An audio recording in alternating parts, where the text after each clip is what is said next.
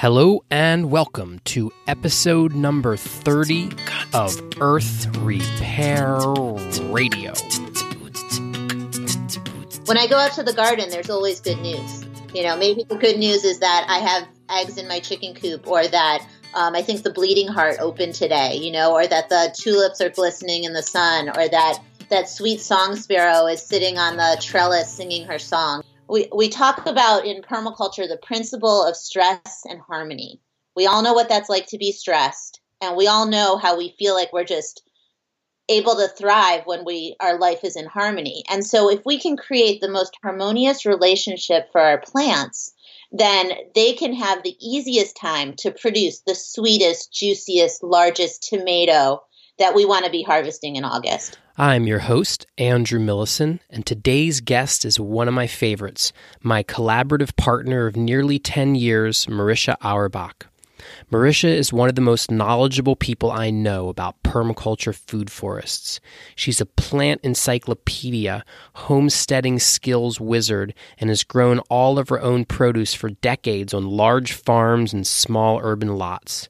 She spent the last year creating a new permaculture food forest online course, which is now open for enrollment and presents her grounded wisdom and experience in an easily digestible fashion. Today, we're going to talk about how to build food security by turning your urban lot into a highly productive permaculture system. So use your time at home during the COVID-19 pandemic and get your garden raging. And please enjoy this interview with Marisha Auerbach. So Marisha, how are you doing? I'm doing all right. Good to be here. Yep, this beautiful sunny day in Oregon where everything is peaceful and quiet where I live. Not a lot of cars on the road. All the shops are closed. All the schools are closed. The university's closed.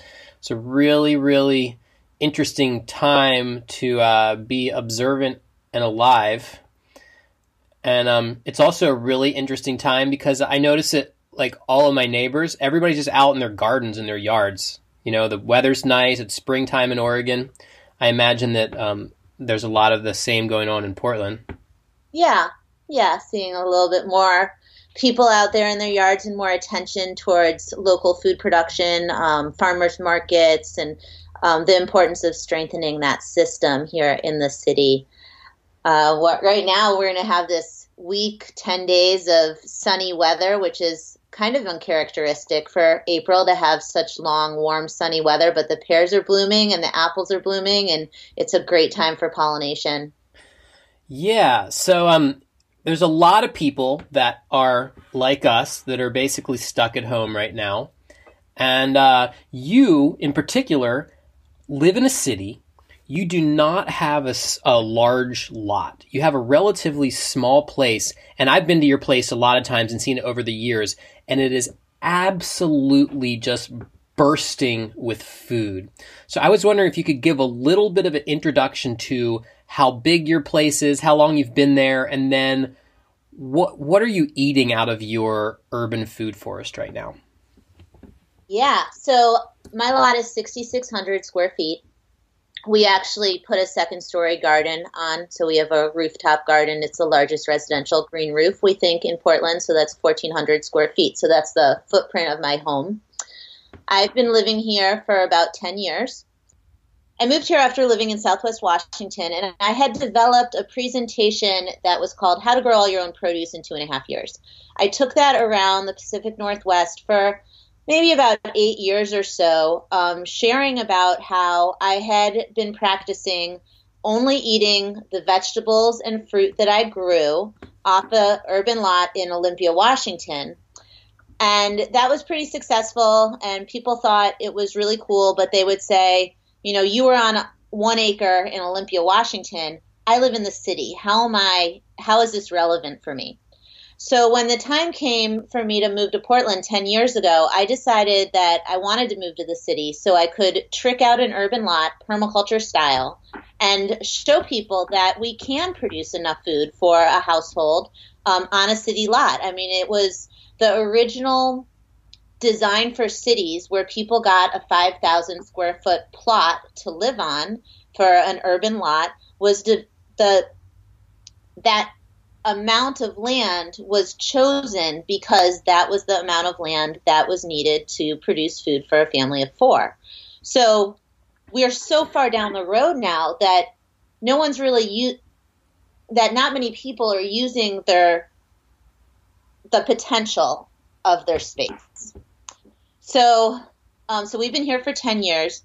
The first year we really focused on building the soil. We wanted to have the right kind of materials in the beginning stages of our design so that we could be designing for long-term water storage in the soil and nutrient storage. Yeah, now I've got to say, I'm really, really jealous of your site because it seems like you really, really got rid of the grass, those grasses that are competing with all of the food plants we want. And in my yard that I didn't really go through the proper technique in the very beginning, I still, to this 10 years later myself, am always battling grasses. So why don't you talk a little bit about the establishment phase? Because we've got a lot of people out there who are right now just itching to establish. Maybe it's their first garden, or maybe it's the first garden at the place they're at. How did you guys do such a good job of getting your garden in the beginning and eliminating some of those really competitive weeds?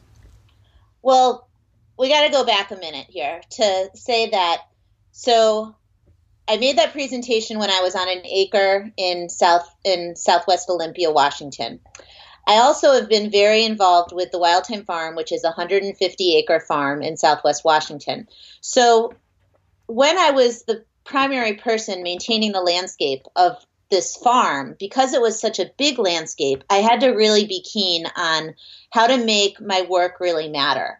So my sheet mulching, I'm kind of picky about sheet mulching. I think it's really important to make sure that when you throw down cardboard to cover up your grass so that the grass is not exposed to light, I put down 3 layers. I want to make sure that all of my work is really going to happen. It's really going to do what it's intended to do. And as you can imagine, if you're maintaining a farm, I guess we could say maybe like 3 acres, 5 acres was under cultivation, and you're the only person doing that, then every single grass that comes up in your sheet mulch is going to be a waste of time for you to go back and weed it out.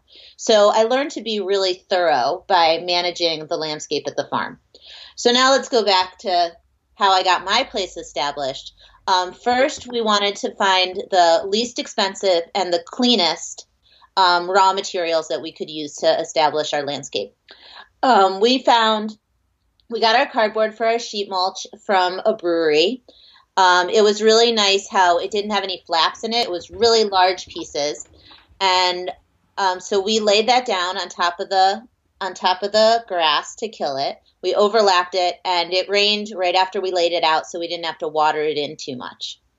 We found a dump truck load, 10 yards, of composted organic cow manure, and we got that delivered. And then we also found 1 ton of straw bales that were aged. They were over a year old, so the farmer really wanted to get rid of them. And I had called around for a bit trying to make sure that I was finding straw bales that didn't have a lot of contaminants in them. Here in Oregon, we need to be cautious about a broadleaf herbicide that's called clopyralid, which will cause our plants to lose apical dominance and get contorted. It's a broadleaf herbicide. It's used on grain crops, and so it's very common to find in straw. And most people I contacted for straw just laughed at me, but this farmer was like, "Why would you use any chemicals to grow straw?" So I said, "Okay, you're the guy." And I think I got a ton of straw bales delivered for $80. Wow. So we basically did the whole landscape using cardboard, these bales of straw. Some we broke apart, some we left as intact bales, and 10 yards of composted organic cow manure. Okay, so now let's talk about the person who right now, again, they're stuck at home and they want to have a garden here. They want to do it the right way. It's not necessarily that easy to just procure these large materials. There's not all the same amount of trucking going on right now. What can someone do a little closer to home with the materials that might be available on hand? Well, first you've got to get rid of that grass. And I would say, going back to how thorough I like to be, make sure you take out all of the roots. If you have chickens, you can concentrate your chickens on a lawn and they'll scratch up the grass. And, if you have chickens, then you're getting a couple eggs a day. I have 2 chickens and 2 ducks, and I'm getting 3 eggs a day, and I'm glad to not go to the store right now. They're probably about 2 years old, which is why I'm not getting 4 eggs a day. So for the average person, you'd want to start by digging up the grass and covering it with some sort of organic material to enrich your soil. So depending on what you have access to, that would be compost. Maybe you can get bagged compost. I prefer to get bulk materials because you probably need more than you can imagine. And then starting a compost pile so that you're able to have that fertility for your garden in a couple months. If you don't want to start a compost pile, starting a worm bin is one of the fastest ways to be able to turn food scraps into fertility. Now, what about the person who really, the thought of going and taking a Maddox and shovel and digging up their whole lawn seems like a little more than they would like to do right now, or they can do that in portion, but they have a larger area. What do you think about covering an area of lawn with, say, layers of tarps that someone might have, sitting in their shed or garage? Have you used that tactic before? Yeah, we've used black plastic at Wildtime Farm.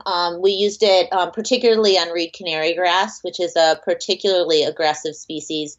We left the black plastic down for 3 years.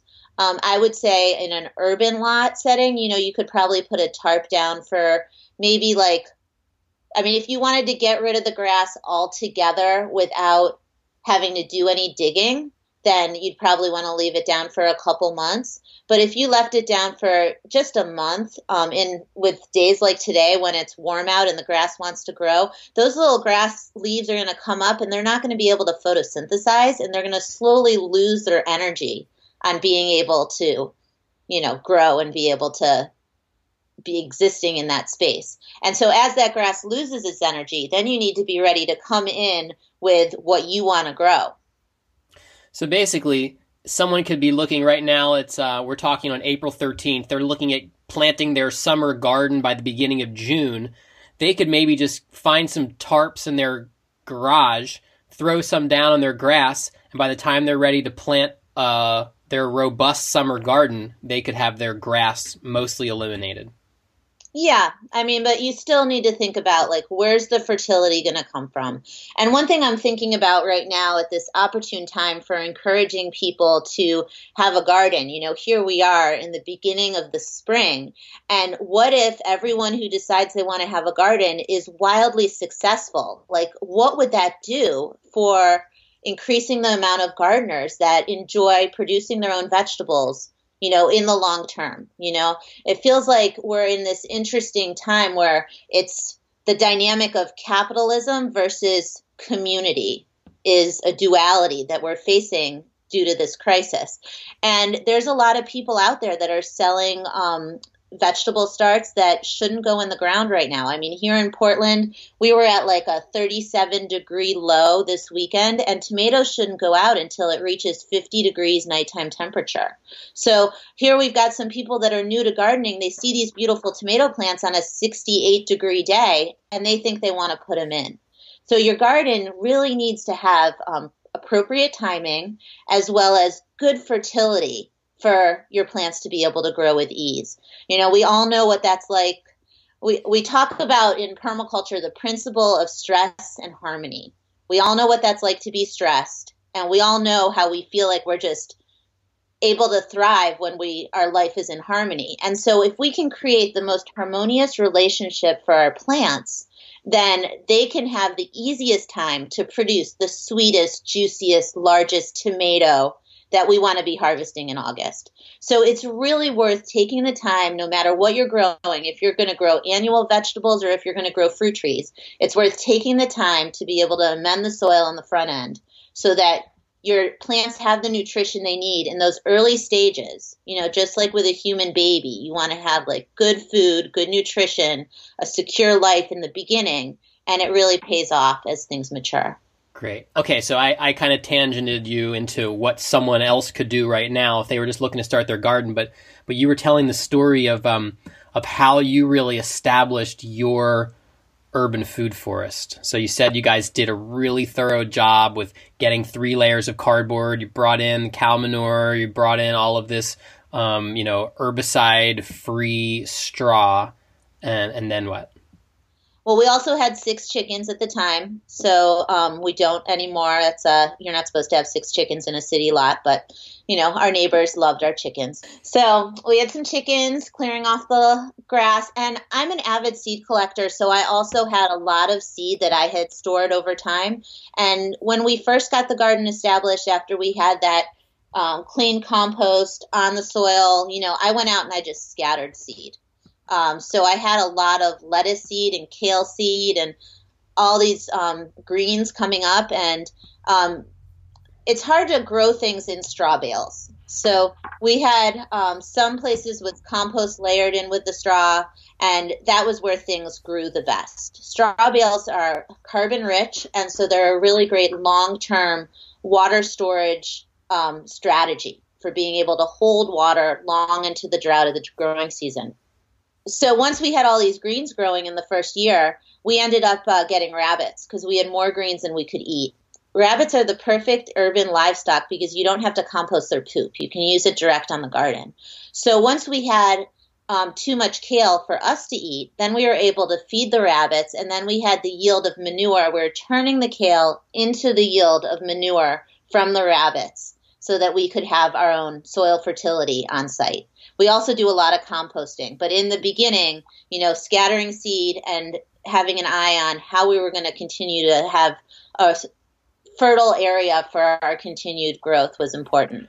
Yeah, I mean, so I've been to your yard, and it's a food forest. I mean, you have areas where you have annual garden at this point, but now it's like you have this multi-layered orchard with all of these perennial understory plants. So it sounds like in the beginning you really were doing annuals, and then at some point you had some kind of ecological succession going on here.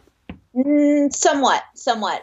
In the beginning, we did our sector analysis and our microclimate analysis and thought about how we were going to move through our space. I knew that I really wanted a nice sunny spot to sit with my morning cup of tea. I knew that I didn't want my annual vegetables in the front yard because sometimes when annuals go to seed, it looks really messy. I wanted our yard to be attractive for the neighborhood. So we ended up with this design response that has my house is orientated to the west. So my front yard is orientated to the west, and the backyard gets lots of southern exposure, but it's on the east side of our house. So in the backyard, we made a sun trap. So we had trees planted every 17 feet along the lot line on the east side and on the north side. And so that's considered our food forest, our berry zone. The shade from those trees provides shade for the rabbits, and the chickens rotate through that area in the wintertime to help with fruit cleanup and to help with pest management. So then we have on the south side of the backyard we have cross fencing that's 12 feet from the lot line that separates out our Zone 2 food forest area from our central core, which is our Zone 1 annual vegetable area. On the south side, we have a Zone 2 annual vegetable area, which we call the field crop zone. And so that's where we grow things like our corn. We grow corn for making cornmeal and polenta, parsnips, potatoes, squash, quinoa, like all the field crops, things that don't need tending as often, but that we bring in all at once for harvest. And we store them for the winter, for our winter food. That's on the south side. And that's where my chickens are right now, preparing the area for planting. In the summertime, the chickens move into the front yard, and our front yard is a perennial food forest woodland, we consider it. And so it's got lots of fruit trees. It's got different layers of the food forest. So we've got our shrubs are there, like elderberry and currant and gooseberry. Fruit trees in the front yard include cherry and persimmon. We've got a kiwi vine that's growing up a large trellis. And in the front yard, with western exposure, we still get a lot of south sunlight, and we have a large sweet gum tree that provides a lot of shade in the center of the yard. That area has been designed so that I don't need to manage it too much, but that there's always plenty of food for me to remind the mailman that he hasn't eaten his share of strawberries. Hmm. Yeah. So, wow. I mean, it sounds like you're describing this huge, complex landscape, but, to remember, you're talking about a 6,000 square foot residential lot in urban Portland, right? Yeah. So you've got these different areas. You have some areas, it sounds like you're keeping it in this sort of a field type of ecosystem. You're letting a lot of sunlight. You're not letting trees grow. Then you have other areas that you're really taking it into more of like a forest, a food forest type. So what are you eating now? Here we are in mid-April. What are you eating now from your grounds? Well, one of my favorite things that I grow in my yard is the parsnip. I probably planted parsnips in the first year that I moved here, and I've never planted them since. I let them go to seed. When they flower, they're very attractive for beneficial insects. The root opens up the soil, and then they drop their seed for the ones I don't harvest. Of course, we harvest parsnips to eat. Before they bloom, they need to be harvested by the springtime. And at this time of year, where the parsnips that are still in the ground after I've eaten as many parsnips as I possibly could over the last winter, I'm trying to pull up parsnips before they bloom so that I don't have too many going to seed, but that I have strategic parsnips throughout the yard so that I always have parsnips that are working on opening up the soil, attracting beneficial insects, and building biomass for our compost piles. So we are eating a lot of parsnips. I think I might make like a parsnip cake, kind of like a carrot cake later today. We're still eating potatoes, and I'll be planting potatoes soon. We have just 2 squashes left right now. I have lots of berries stored in the freezer. I've been really enjoying my homemade vinegars from my apple cider vinegar, and I also make pear cider vinegar. It's a really good tonic for the springtime.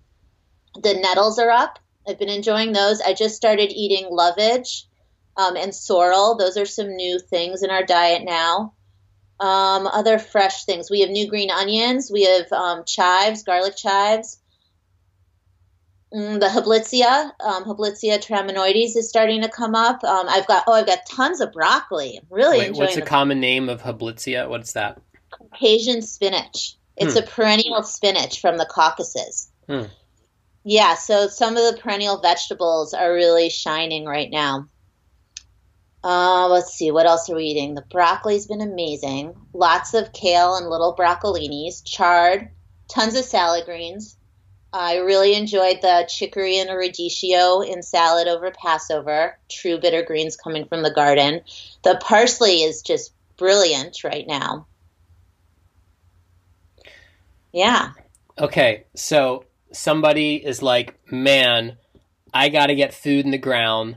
I've got this lawn. Okay, I want to get started with annuals, but I also want to build my long-term resilience, right? So what's somebody going to be looking at? What's the mind frame that they should have for planting when they're looking at both food that's going to be ready in a short duration and also planning for this long-term type of system that you've developed in your property?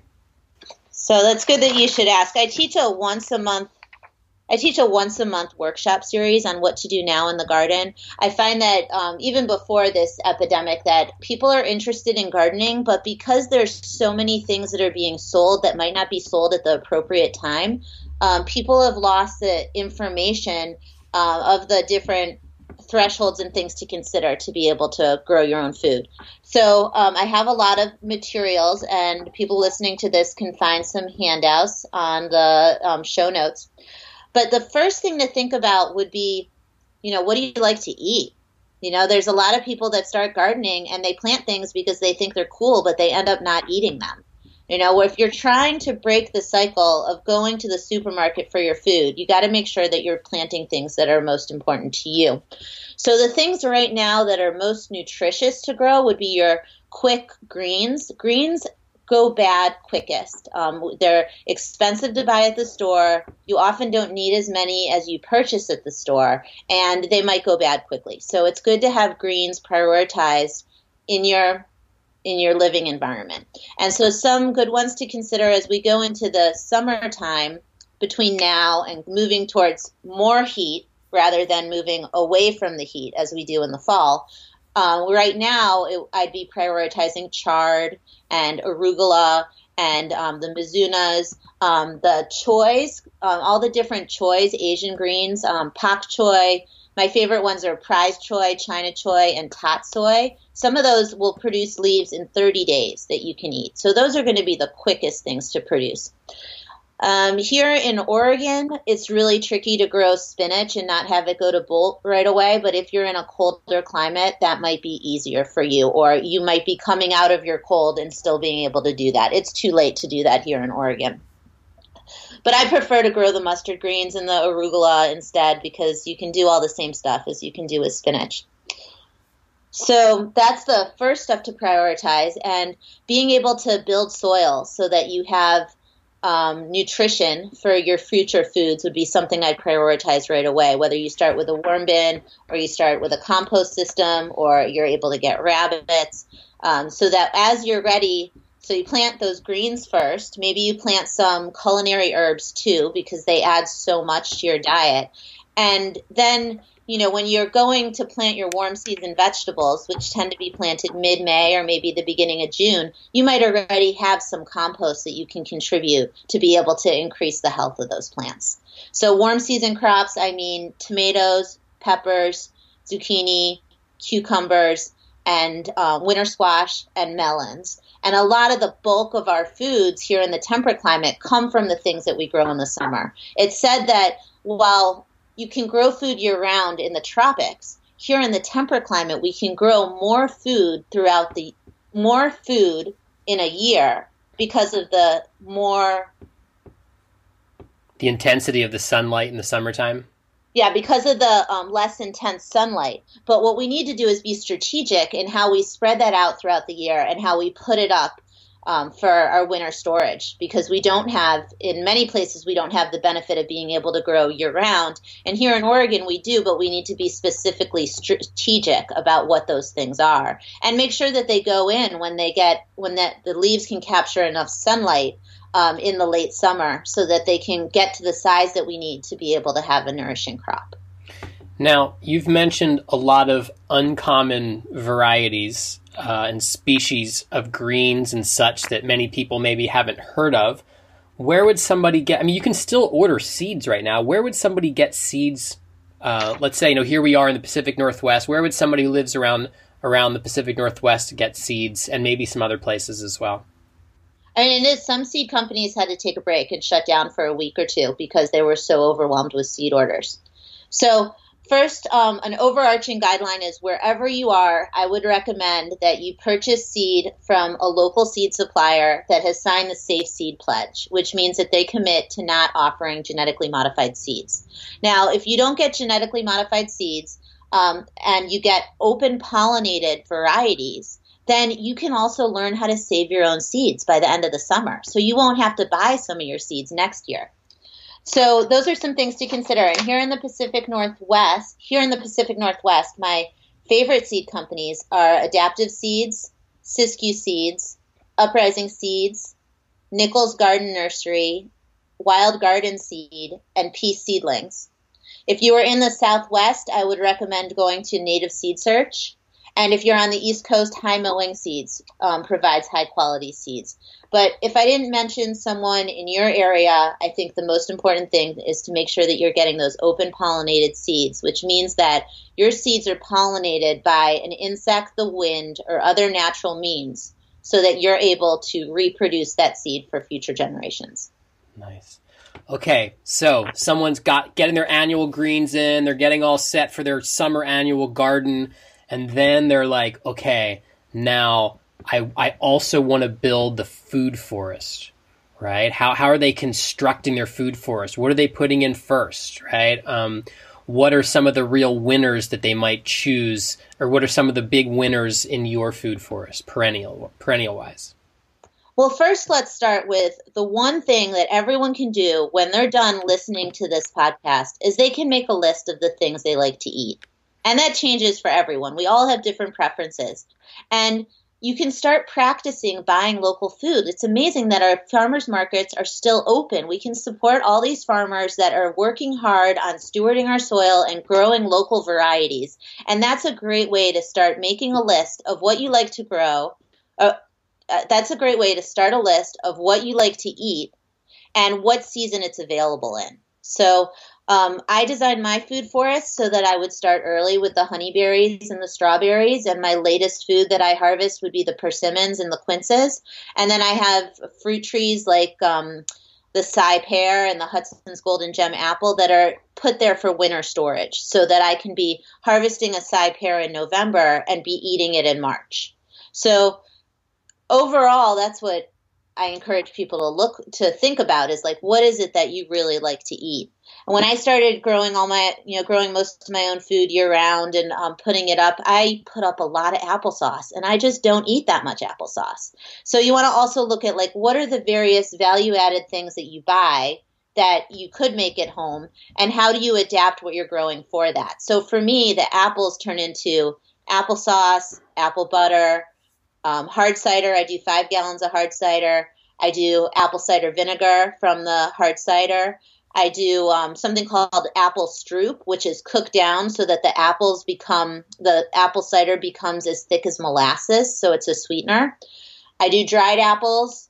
I coat apples in sugar and some cinnamon and put it in the freezer for making apple pie in the winter. So you can see there's all these different yields that you can get from the apple tree, and I've spaced it out into what I need to put me through the winter and how I can incorporate the apples in my diet and also delight my friends and neighbors by being able to share things that I've made from the garden. When we initially designed our food forest, because we were putting in young trees, we wanted to design for built-in soil fertility.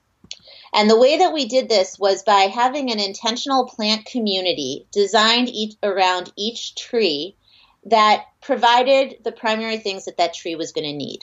So first, each guild got a nitrogen fixer. And some of the nitrogen fixers that I've used in my food forest include the false indigo, Baptisia, Siberian pea shrub, autumn olive, gumi, and lupin. The next category of plant that I included in my guild is something that's known as a dynamic accumulator or a mulch plant. It's a plant that has fleshy stalks and big leaves and often a deep and diverse root system. So it helps open up the passageways in the soil for better air and water flow. And the leaves and the aerial parts can be used as mulch to help build biomass on the soil. So some of the species that I used for that include I've got 3 different types of comfrey. I used sweet cicely. I used elecampane. And we also have some of the nitrogen fixers. We do chop and drop to help with that. Each fruit tree got a plant that attracts beneficial insects and a plant that's in bloom at the time when the fruit tree is flowering to help both attract pollinators as well as to attract beneficial insects to help with pest problems. And then I also had a ground cover with each of my fruit trees so that it would cover the ground and prevent any evaporation of water off the soil, to hold in the moisture, and to be able to prevent compaction when rain falls onto the soil. We also inoculated the entire food forest area with Kingstrafaria mushrooms, which is a beautiful purple mushroom that produces edible mushrooms in the spring and fall. And so that's a delight to be able to find when I go out into the food forest at this time of year. Wow. So it sounds like there's a ton of different layers, that not just layers of the food forest you're talking about, but also layers of understanding and thought and analysis that goes into designing something like this. How could someone learn all of the intimate knowledge that you have of food forests, Marisha? Well, I've just launched a new online food forest course through Oregon State University. The first section is a self-paced course. So that means that you can do it on your own at your own pace. And that section focuses on the context of food forests, on knowing what a food forest is, how can you build your soil in your food forest, how can you advance succession in your food forest. We talk about different types of relationships between plants for maximizing diversity in your food forest and maximizing the health of your plants. We also go into yields of the food forest as well as propagation. And then in the fall, we're going to be launching the practicum for the food forest course, which is instructor-led. So I'll be working with all the students on a design site of their choice as they design their own food forest. Wow, that's really great. And actually, that was a leading question because I've helped you make this. And I did all of the video, all the filming and editing, and I think it's just really a spectacular presentation of your knowledge, Marisha, because I've been working with you for like over 10 years, and I consider you a real resource, and I'm continually impressed by your encyclopedic plant knowledge and your ability to express it in a really digestible form. So that's my little plug. So, thank you. You're welcome. Can I add one other thing? Yeah, sure. I just want to say that, like, people sometimes get lost in all the different names that I can spout out of plants. And I know so many plants, and like like you just mentioned. But if there's anyone out there that felt overwhelmed by the different plants that I've mentioned, there's a principle in permaculture that says design from patterns to details. And so that's one of the things that we really designed for when we were working with the food forest course, right, Andrew? Mm-hmm. We designed so people could figure out the patterns of where they lived and what different plants might fit into what they want. And we provided we provided some templates and worksheets and different things that they could use so that they could go from patterns to details, so that no matter where these students were from, they'd be able to work with the curriculum to find plants and different strategies that fit for where they live. Nice. So you've mentioned a lot of these, different processing. You talked about how you make cider and all these different types of products you make.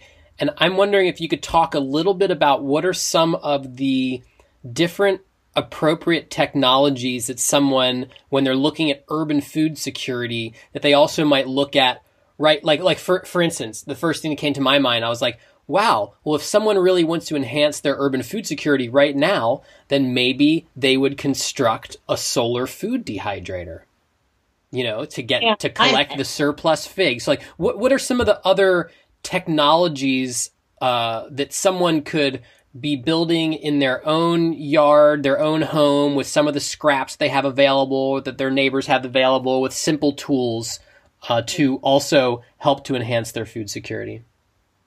Yeah, and I think it's always important when you're listening to something about permaculture to keep in mind where that person is from.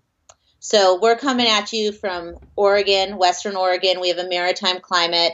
It gets hot in the summer, but come August, we start to have humidity in the air. And while a solar dehydrator could work better in some other places, I've found at my house that the solar dehydrator doesn't really work past the beginning of August, because at that time it can take 2 days to be able to dry our fruit.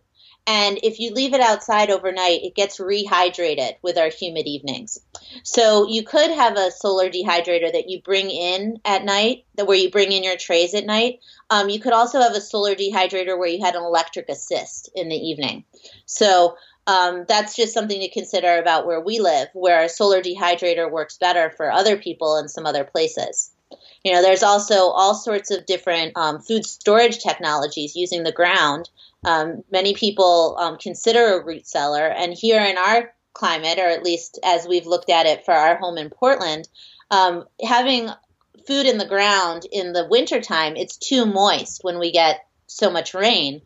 So we actually have just limited our need for refrigeration, and we don't have a refrigerator at home. We have a small cooler, and I rotate ice through a freezer and that into the cooler, and that provides for the minimal amount of refrigeration that I need, which is mostly for cream in my morning beverage. So other technologies, well, one of the coolest ones that we have is a biodigester, where we can feed it food scraps and manure, and it lets out methane gas that we can use to fire a cook stove. Now, the microbes that live within the biodigester prefer temperatures above 67 degrees, so it's a tricky thing for a temperate climate. However, it is really nice that we get this effluent that comes off of it, this liquid fertilizer. That's the perfect ratios of NPK. We've had it tested. And that liquid fertilizer then goes to all the fruit trees. 5-gallon bucket once a week where they get their water that they need, and it's value added with the nutrients from the biodigester. Well, I've got one that I'm working on as this summer. One of my goals here is to harvest a whole other nutrient stream, and that's the waste that moves through the human body. So do you want to talk a little bit about some of your experience with human manure composting and your systems there? Sure. Yeah, we have a human manure compost. We've used the design from the folks at Auerbach, where they, if you look that up online, they've posted a design that uses 55-gallon drums. It's a similar system as we saw at Brad Lancaster's place in Arizona. We like the 55-gallon drums because they're contained, so there's no dumping buckets in a open in a wire bin or anything. These are contained within plastic, which is important if you get a lot of rain. And yeah, we were on a system where every 2 years we'd cycle through 4 barrels, and we use our human manure compost on our fruit trees and our berry bushes and our perennials, but we never would use something like that in the annual vegetable garden. That's for things that have a more woody tissue. Yeah. So, and then you separate out your urine from the human manure system? Mm-hmm. Yeah, we have a urine diverter, and the urine right now I'm using the urine diluting it 10-to-1 to help fertilize the garlic crop. Right now in the springtime, it's the time where our garlic bulbs start to increase in size, and so they really need that nitrogen boost at this time. If anyone's growing garlic and they don't have urine that they want to use for whatever reason, since we all have urine every day, but if you don't want to do that, you want to do something else, you can use blood meal or you can use kelp, seaweed. Now, I thought I remember, I don't know if this was you or Connie Van Dyke talking about how the amount of urine that the average family produces is actually like way more nitrogen than the average home can even take up. It's true. Yeah. Or maybe I just heard that from Connie too. I couldn't cite a source or anything on that. Yeah. But I know that we're all full of piss. Yeah, we're full of piss. I mean, so that's another, it's like, people are like, oh, but I don't have a compost going. I don't have my fertility system going. Oh, worm bin. Well, you know what? Probably, sometime in the next hour or so, you're going to go and deposit nitrogen-rich fertility. And so you're saying you actually mix your urine 10-to-1 with water and then use it directly as a fertilizer. Yeah, that's what you want to do. So for someone that's a little more, I'm thinking of the person right now who maybe is having a little bit of an oh shit moment, going, I gotta get, they're suddenly awakening to the fact that their food is very distant. And actually, I want to tell a little side note here. I am working. I spent a good amount of time in India in the last couple years, and I'm working with a woman to do some translation on the on some of the videos I'm producing for my India trip. And she's a permaculture person that I met there, and I visited her place. I actually filmed her place, and it's in Chennai, and she's got a beautiful intensive rooftop vegetable garden and lots of really nice trees on the property. It's a very small plot. It's very dense food production and water harvesting.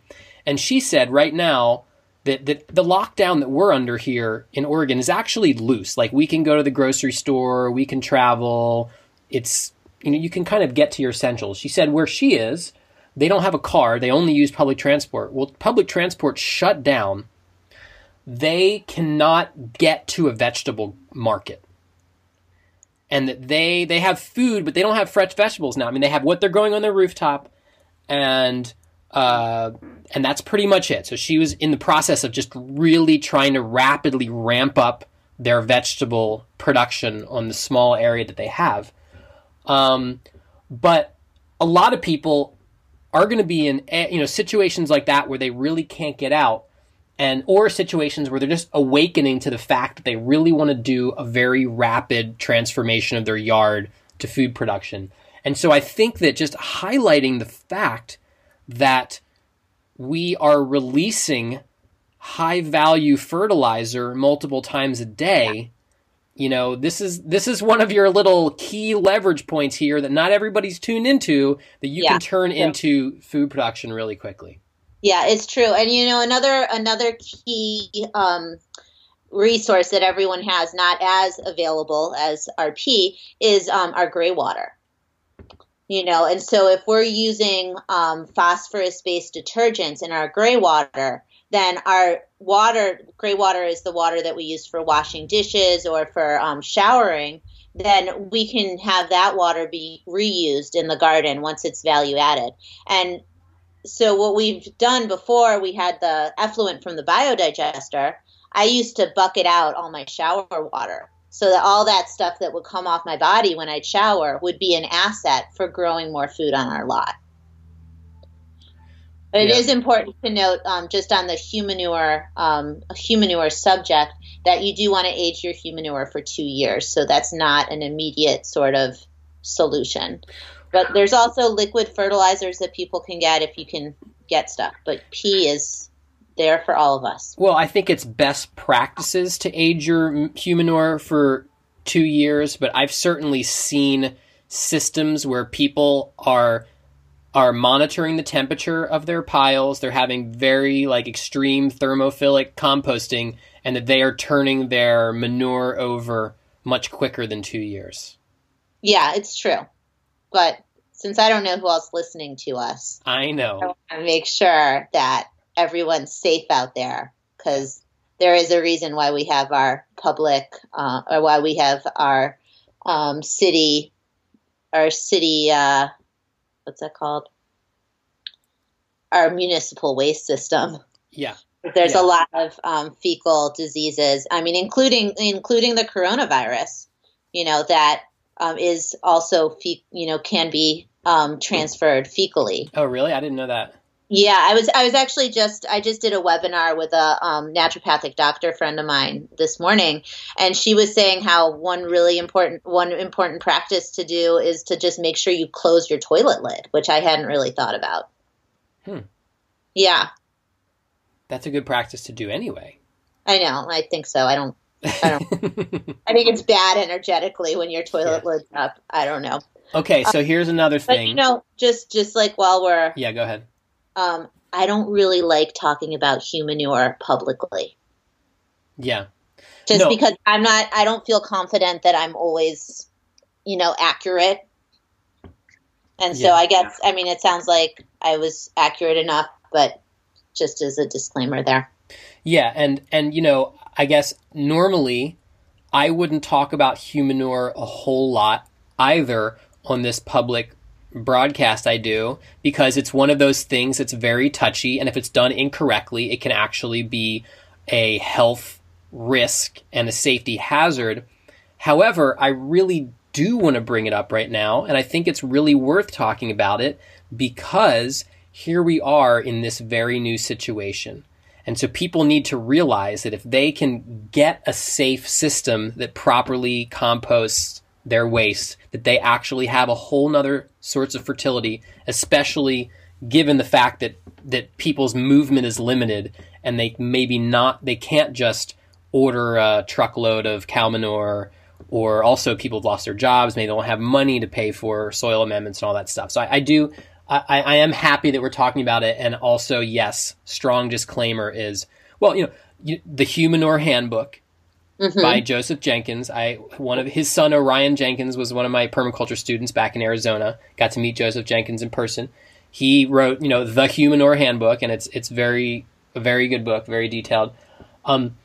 Let's move on to ways that people can support themselves on a small scale. I'm going to give one example of an idea that I had that I've now handed over to one of my friends in the neighborhood, and he's already actually had success with this, which is installing Insta gardens for other people.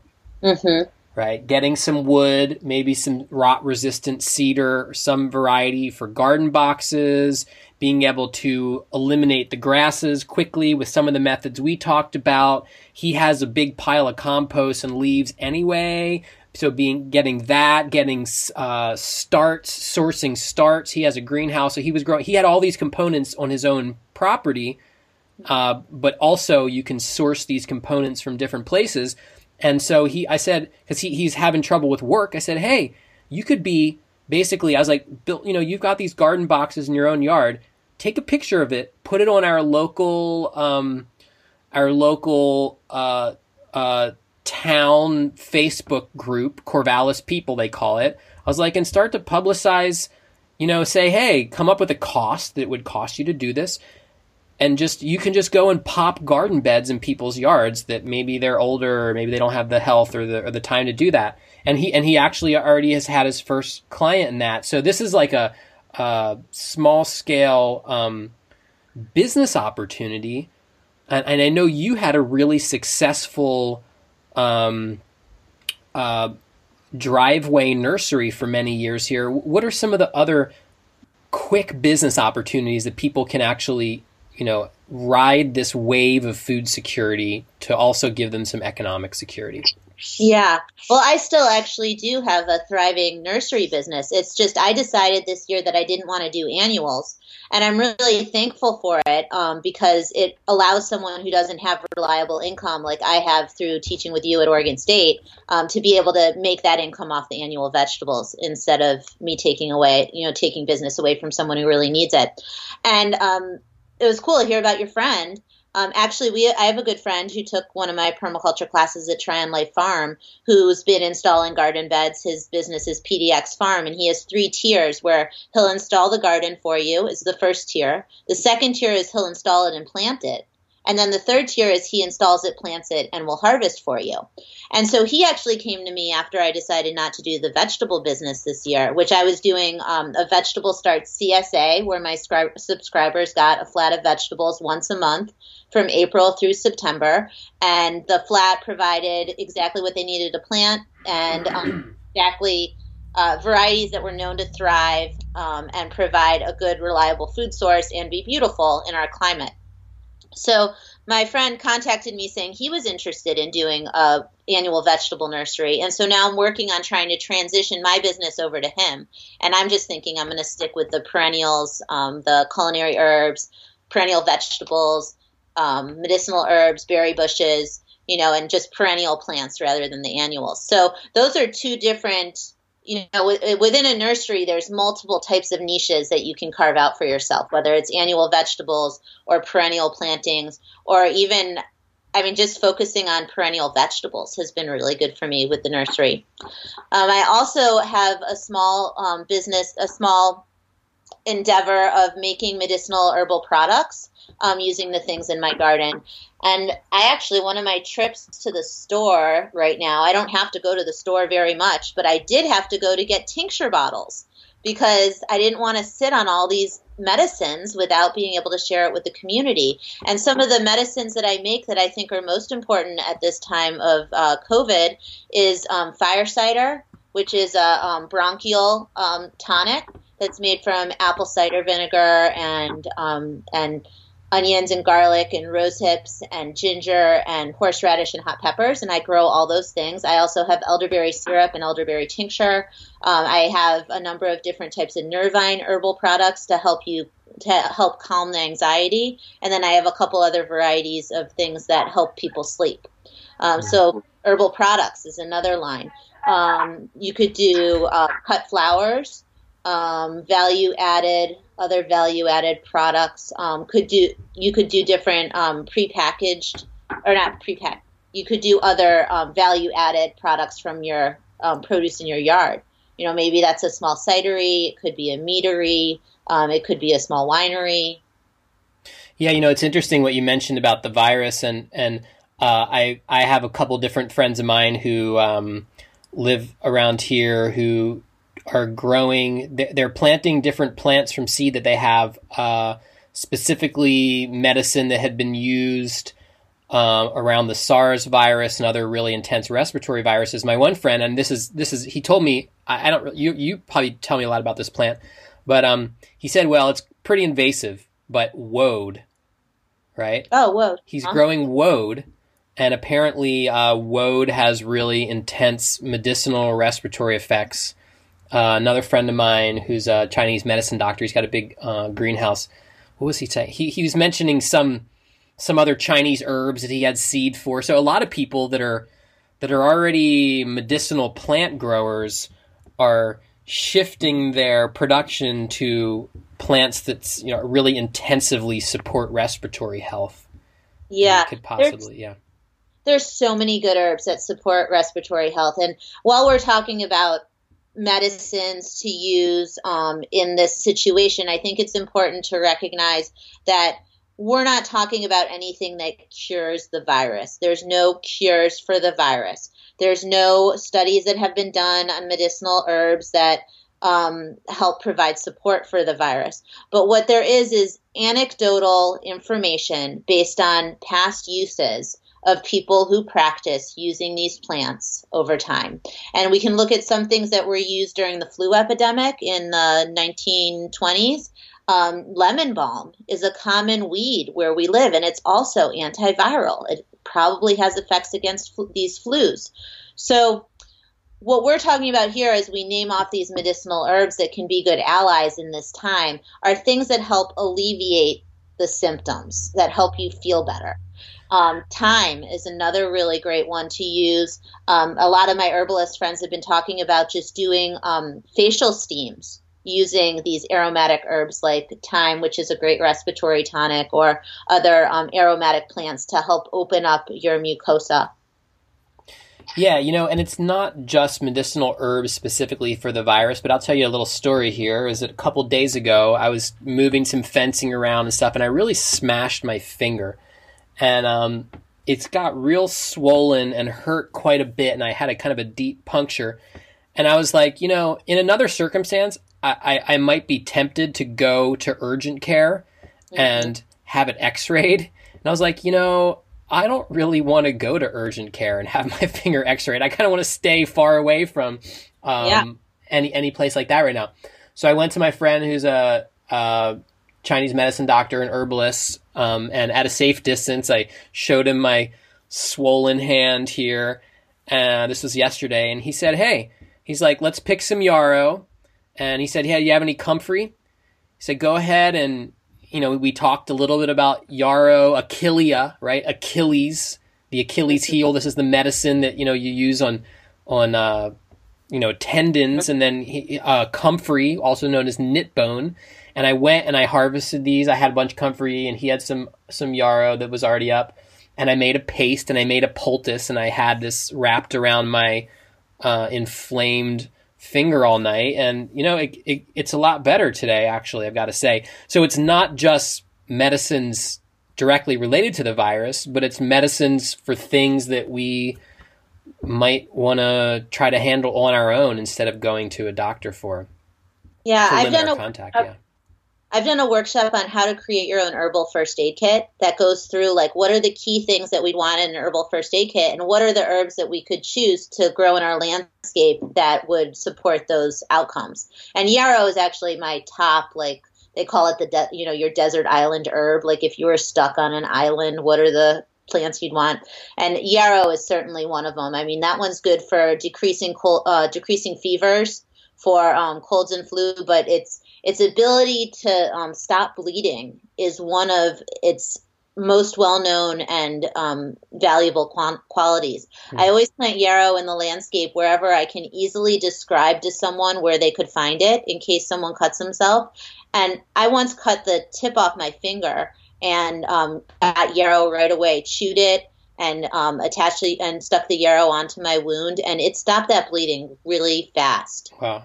Well, I actually, the time that I usually use yarrow is when I have some kind of sinus or throat infection coming on, and I will just steep fresh yarrow leaves in hot water and gargle with it. And that's really the only time that I've used yarrow. But I've also heard it referred to as the mother of all herbs. And it's literally a weed. I mean, it literally will come up. It comes up all over the place. This is a really common plant. You don't even have to cultivate it if you can just identify it. And if you walk around, if you have untended ground, or you'll find it. They use it in eco lawn mixes. I see, places like a low growing variety that can be mowed. Yeah. Mm-hmm. Yeah. So, I mean, and this is urban health security. Yeah. Not just food. Yeah. I mean, and some communities still have people that can set bones, that have that knowledge. Here in the United States, I've never met an American bone setter, but I know a Belizean bone setter. So, and it's really interesting in these other communities to be able to see what skills they have as hope for what skills we can gain again. Yeah. Yeah. I'd also like to say just about yarrow, aside from all of its amazing medicinal qualities, it also is really great for attracting beneficial insects. It's great as mulch on the landscape. It's a wonderful ground cover, and it's one of those plants that we could just go on and on about all the ecological functions that it brings to the landscape, while it's also like our top first aid herb. Yeah, and so that's an amazing thing. I'd love you to talk about just a little bit. Is you're not just increasing food security when you are planting food and medicine plants and multi-storied gardens with orchards and understory perennials, but you're also actually increasing habitat and biodiversity. Do you want to talk a little bit about how that has so many different benefits, even for our own agricultural systems? Well, I like to think of us all as an interconnected web. And when you look indigenous cultures, there's many cultures around the world that actually design their food forests to incorporate in wild animals by recognizing the ecological functions that plants and animals provide for the stability of their landscapes. So they might have some food it might be that there are some species that are distributed by animals, where animals take a fruit and they eat it, and then they go and deposit the seed somewhere else. In that process, they're pooping and they're peeing, and so they're also adding soil fertility into the landscape. I mean, some of these statistics we've seen about like 70% of the insect population is depleted right now. I mean, just think about all those tiny little insects and how much biomass they contribute when they die, that enhances the soil fertility in our landscape. I think of, all these plants are connected. So when we look at the issues that we're seeing in Africa right now with the plagues of locusts, that's all been related to a depletion of soil fertility. And so how do we build soil fertility? We build it by having these animal relationships, by having biomass cover the soil, by shading the soil, by having roots that are holding the soil together to enhance air and water pockets so that water is able to absorb into the soil rather than causing erosion where you lose soil. And the soil microbes are able to breathe and use that organic material that comes from the depositions of the trees and the other species to be able to enhance the fertility over time. Okay, so wait. How are the locusts caused by? I haven't read into that. Oh, you got to check out Ramis Kent's stuff. Mm-hmm. He's got. I've been kind of following his stuff. He wrote an article about thrombiosis. So I don't know. It's a really big word. I hadn't heard that word before. Just about how these plagues of insects come in a damaged ecosystem. That by having a damaged ecosystem, we see a lot more pests when our ecosystems aren't in balance. And so he goes through a whole article, a whole discussion about how the locusts in Africa is related to the collapse of the soil in the continent. I've done two interviews with Ramis. The first episode I ever did of Earth Repair Radio is with Ramis, and he's so he's a great guy. And let's link to that article in the show notes as well. Earth Repair, a Unified Theory is another one. He talks about the loss of ecological functions and how it's related to climate change, the loss of biodiversity, and how if we think about, like, there's the Gaia hypothesis, right? James Lovelock, that the Earth is an interconnected being where all of these species are working together for our health. So as we're losing species and biodiversity is depleted, there's all these other things that are becoming unstable, which is, our soil, our water, future, the water cycle. I've got to say that even on a small scale, I mean, I'm on a third of an acre. It's like a suburban scale development here in the town that I live in my neighborhood. And I have a 10-year-old permaculture site here. And I mean, right now in spring, I have tons of flowers. I mean, you've been to my place a lot. It's like, right now it's an explosion of blooms, not just the pears and the cherries. The cherries are in their full majesty right now, but also native plants that I've put in here. The Oregon grape is now waning, but I mean, I had these exceptional Oregon grape blooms. Right now I have the flowering red currant blooming as well. And then I just I took a bike ride through some of the surrounding parks, and I don't know if the mowing has decreased at all because of the virus or what, but these parks that are normally have these grassy lawns I went through are beautiful carpets of wildflowers right now. And it's gotten warm enough, the pollinators are out, and just in my small little third of an acre here where my house is, I mean, the pollinators are going nuts right now. There are so many pollinators, and the bumblebees are out, and all these small, and I'm looking out at these. I also have elderberries blooming right now. My red elderberries in full bloom. And I mean, it's kind of mind-blowing how even a small area, when you bring in hyper biodiversity and you bring in native plants as well as exotic species, and you have these really robust mosaic of flowering plants, it's amazing how much habitat you create even in a small space. And I see that at your place is off the hook, I was amazed when my friend came to visit, who lives on Marrowstone Island, on a rural property on an island in the Puget Sound, and she commented about how many birds I had. I knew that I must have done well, to have someone coming from a rural property near the water to say they were impressed with how many birds. So that's bringing me a lot of joy. And I think that we humans just need to move over and make sure that we're making enough space for other creatures, because we're all interconnected, and we need all of these other species to help stabilize our bioregion.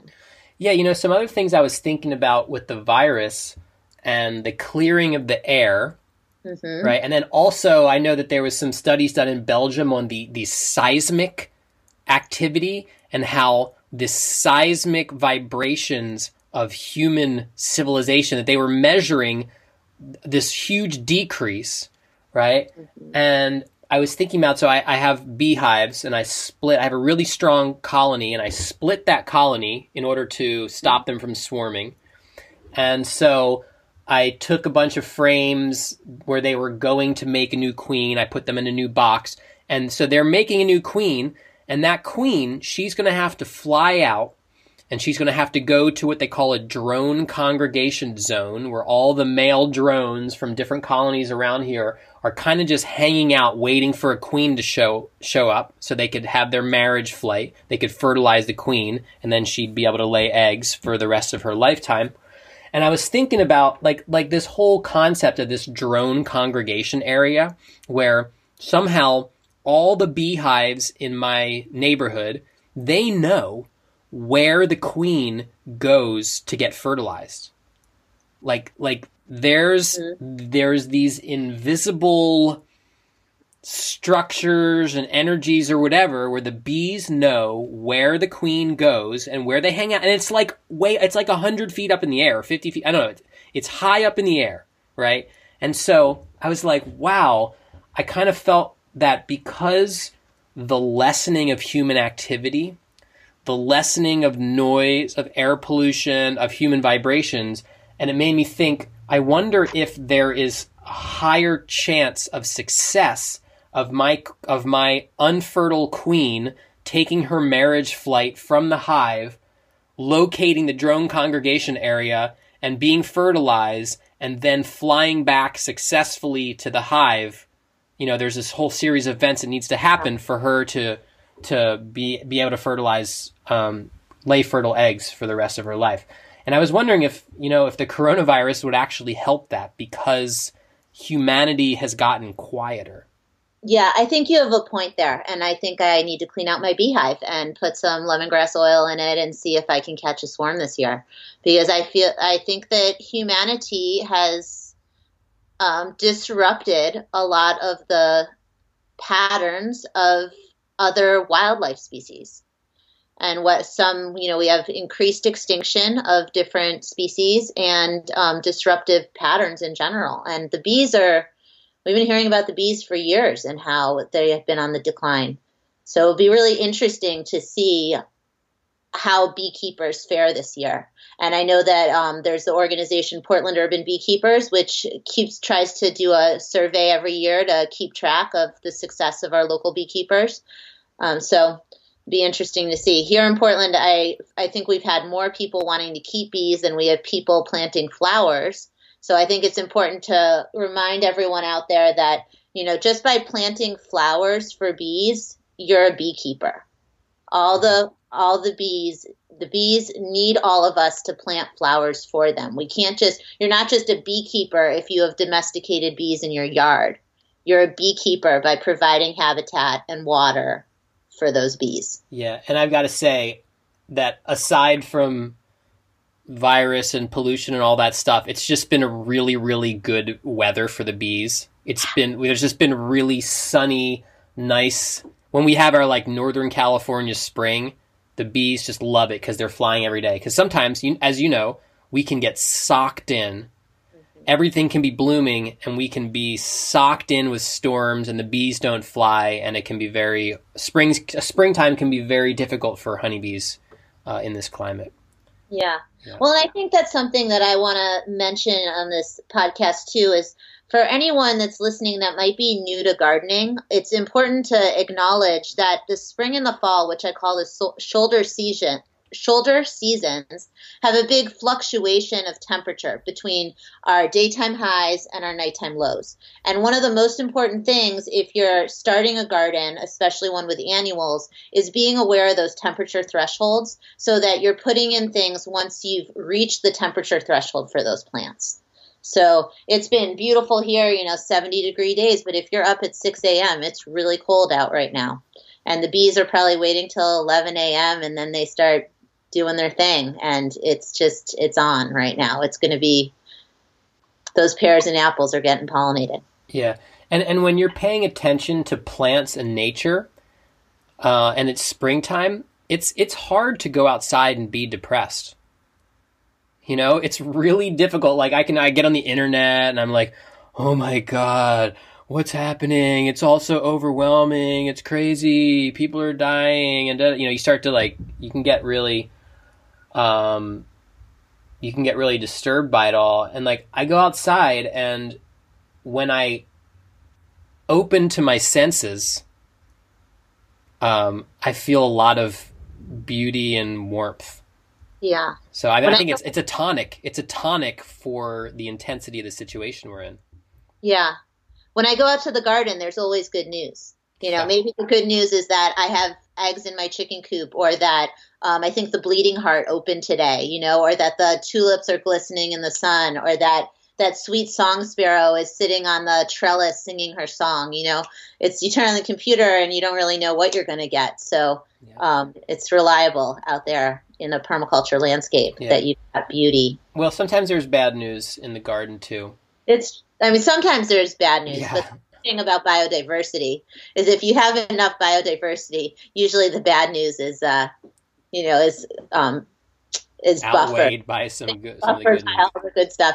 And the other thing is that I find often my bad news might come more from like the annuals or the short-lived cultivated things. But when you have more established plants that are producing exponential yield over time, they're more resilient. You know, in the food forest course, we talk about three different types of species. You got the ruderal species that come in the early stages of succession, and they spread a lot of seed, and they tend to be really weedy. And then we've got the competitor species that try to like hunker down and create a lot of biomass like comfrey. But then you've got the stress tolerators, which are in for the long haul. And, you know, we want to have a lot of those in our communities so that we know that we've got food production and medicine for the long haul. Yeah, and you know, I've been thinking about disaster preparedness for a long time, and I thought about that when I planted a whole hedgerow of Jerusalem artichokes. Mm-hmm. Right, and it's a tuber, and I'm not particularly fond of eating them. However, they're there, and I know that whatever happens, I actually have in the ground this fairly large amount of this edible tuber. And so, you know, you can plant things that I consider them ornamental for where they're planted in my landscape, and I use them as a screen from the sidewalk in the summertime. There's a beautiful late blooming sunflower. It blooms in like October. I mean, it's really an amazing plant. However, it's also a food source that's been increasing in the ground as a tuber year after year. Now, you've mentioned some others like, you know, parsnip. I assume you can just leave those in the ground. You just have a food source increasing. Do you have any parting thoughts here about some other famine foods, you know, long-term food security foods that people could put in the ground and know that they have a increasing resource over time? Yeah, first I want to preface that with you might not be eating your Jerusalem artichokes, but your bees are visiting that every year, and they're so happy for those late blooms. And then when the Jerusalem artichoke has those big stalks that come up, if you just cut those down and don't cut them too small, I bet you have mason bees nesting in there. Or that those stalks, if they're allowed to stay long and left as mulch on your landscape, I bet that that's all sorts of habitat for the native bees, because that's what they're looking for. So, you know, not only do you have your long-term like disaster food, but you're providing annual food and habitat for the bee populations, not just the cultivated honeybee, but also the native bees. So, yeah, parsnips certainly my disaster food. I mean, I think one strategy that I have for like disaster foods is to let your vegetables self-seed. You know, where I've got kale and lettuce and all sorts of things coming up every year. I actually, when I decided I wasn't going to do the vegetable starts nursery this year, I thought maybe I just shouldn't plant any starts this year. Let's just see if we could spend a whole year just eating off all the things that just naturalized in the landscape. That would be pretty neat. Horseradish is something that's really hard to get rid of. I mean, we wouldn't eat a lot of the root, but the leaves are nutritious, and you could eat those. Yeah. You know, any of the perennial vegetables, you know, lovage, sorrel, good King Henry. Think about these. Oh, and gumi. Like, man, there are a ton of gumi berries last year. Nitrogen fixing. It can grow in the shade, you know. And then we steam juice the gumi and put it in the freezer for what we couldn't drink. And it is so full of nutrients. You know, an apple tree. You know, the simplicity of having some of these really standard, reliable varieties, you know, where we've got like the Liberty apple or the Akane apple. It'll produce every single year, you know, or Italian prune plums are like that. You know, raspberries, you know, they can become weedy. It's hard to get rid of them. But, you know, here in Western Oregon, we also have to make sure that we don't have them too thick because of the spotted wing Drosophila. You know, we've got blackberries going crazy everywhere, you know, wherever they can be weedy.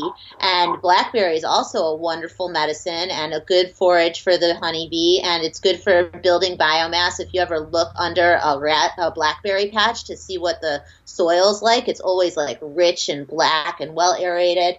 And then, you know, you can just riff off that if you don't want the thorny blackberries, but you want something for the long haul. Plant a triple crown thornless, or plant a Chester thornless blackberry, or you could plant a thornless loganberry. You know, in my yard, we go from boysenberry to loganberry to marionberry to triple crown to Chester, you know, and so then we have diversity within that. Yeah. Yeah. There's so much. Yeah. If we look at these common weeds, a lot of our vegetables came from being weeds. My favorite ones that is naturalized in my landscape recently is Gailon, which is a self-seeding sprouting broccoli from Asia, but it has bigger heads than the sprouting broccolis that we know. And it's just self-seeded, and it has white flowers. It doesn't cross-pollinate with the other broccolis, and it just comes back, and they're big plants. Oh, wow. I got to get some of those from you. Yeah. Dang, now we can't do, I can't get any starts from you. We can't do plant exchange. Yeah. Because suddenly Portland and Corvallis are very far away from each other. Yeah. Yeah. I got some messages from some people that said, hey, now's a pretty good time to have been a seed saver. And the thing is we're going to get out of this. And I hope we're all changed. I hope that we have more seed savers. We have more people that are using local medicine, that know the skills of using the herbs for medicine. Herbs have been very effective for alleviating symptoms, and they're very effective for so many different ailments. And we all need to be enhancing our soil fertility, planning for biodiversity. It's just shocking to see reports about the loss of biodiversity and how other species are suffering because of consumption patterns. Yeah. Yeah. Wow. Well, it's a crazy time, but it's also a time that's ripe for change in the good direction. So hopefully some of these good waves can actually build through this disruption. That's my hope. That's my hope for the whole thing. Yeah. How else can people find out more about your work, Marisha, more about your different classes or ways that they can learn from you? Well, my website's permaculturerising.com. You can find out all about me and Andrew on that website. That's where all my classes are posted. I have a Facebook page for my nursery, Marisha's Permaculture Plant Nursery. It's just got that simple name for the business. And I've got a YouTube channel that's under my name. Nice. And I would really encourage people, if you're interested, to sign up for Marisha's Permaculture Food Forest course on demand. She's got a whole slew of action-packed videos just waiting for you to watch. We've got the sneak preview of a few of them on my YouTube channel, your YouTube channel. Sometimes we put something out on Instagram. My Instagram handle is Permaculturizing as well. And yeah, let's make this year a year for enhancing ecological function, for building biodiversity, for enhancing our local food system. And by the end of the year, let's say it was a good year for building community as well. As isolated as we may feel, all of these things generally help us feel more connected. Yeah. Great. All right. Thanks so much for taking the time, Marisha. I really appreciate talking to you, as always. Thanks, Andy. Okay. Bye. Bye. Thank you so much for tuning in to Earth Repair Radio. I'm Andrew Millison, and you can find more episodes on earthrepairradio.com.